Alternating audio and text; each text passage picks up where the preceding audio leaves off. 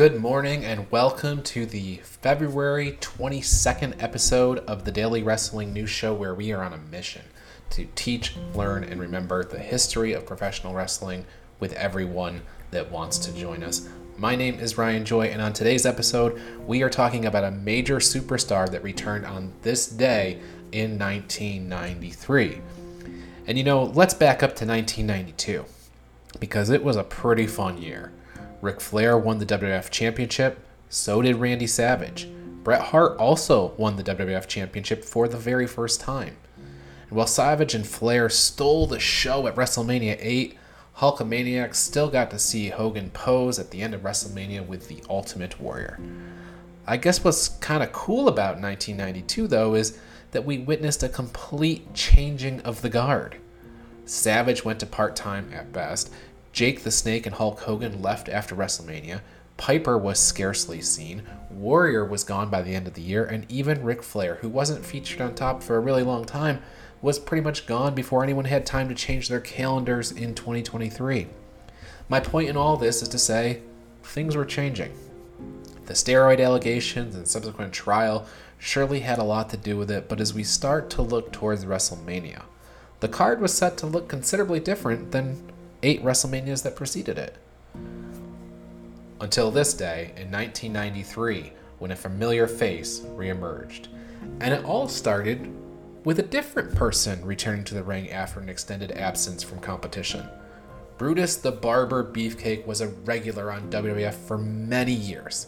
He appeared at the first WrestleMania and the 5 WrestleMania events that followed, but his parasailing accident in July of 1990 not only put him out of action, but it nearly killed him.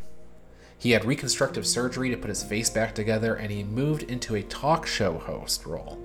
His barbershop show was in the same vein as Piper's Pit, The Brother Love Show, The Funeral Parlor, and countless other mini-shows.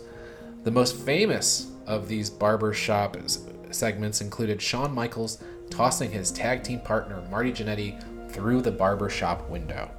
It was a classic heel turn. The Rockers were destroyed, and Brother Brudai was watching over the proceedings. But that little trip down Rocker memory lane is nothing but a distraction. Let me get back to February 22nd, 1993. Brutus would eventually make a recovery and a return to the squared circle. As soon as he did, the WWF put him in a protective face mask gimmick that was supposed to let us all know that his real-life surgery was now part of the storyline. Well, it didn't take long for Brutus's opposition to take advantage of the situation. Brutus won his comeback match against Ted DiBiase, but it was a hollow disqualification victory when IRS, Ted's partner, got involved. Now, cheating to win is no surprise. In the mouth of the South on the outside, we really couldn't expect things to turn out any other way. But the actions of Money Inc. after the match drew serious heat for the tag team, and in storyline, somebody had to come to Brother Brutus's defense. Jimmy Hart attempted to stop his charges from doing permanent damage to Brutus, but he was cast aside. In a strange set of circumstances, Jimmy Hart turned babyface. While Brutus recovered at home, Monday Night Raw would go on. And on February 22nd, 1993, Rob Bartlett shouted live from New York, "It's Monday Night Raw!" And while I know USA Network is on an NBC thing, it doesn't have the same ring as live from New York. It's Saturday night. In any case, I've strung you along far enough. I might as well just come out and tell you that Hulk Hogan made his triumphant return on this day in 1993. His mission for returning was to help his friend Brutus Beefcake.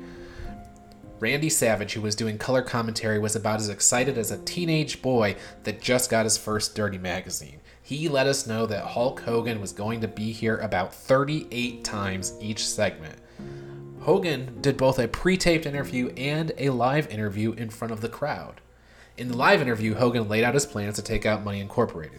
He kept referring to Ted DiBiase as the multi-million-dollar man, and for the life of me, I don't know if Hogan was trying to be cute or if he just didn't know that Ted went by Million Dollar Man, not Multi-Million Dollar Man.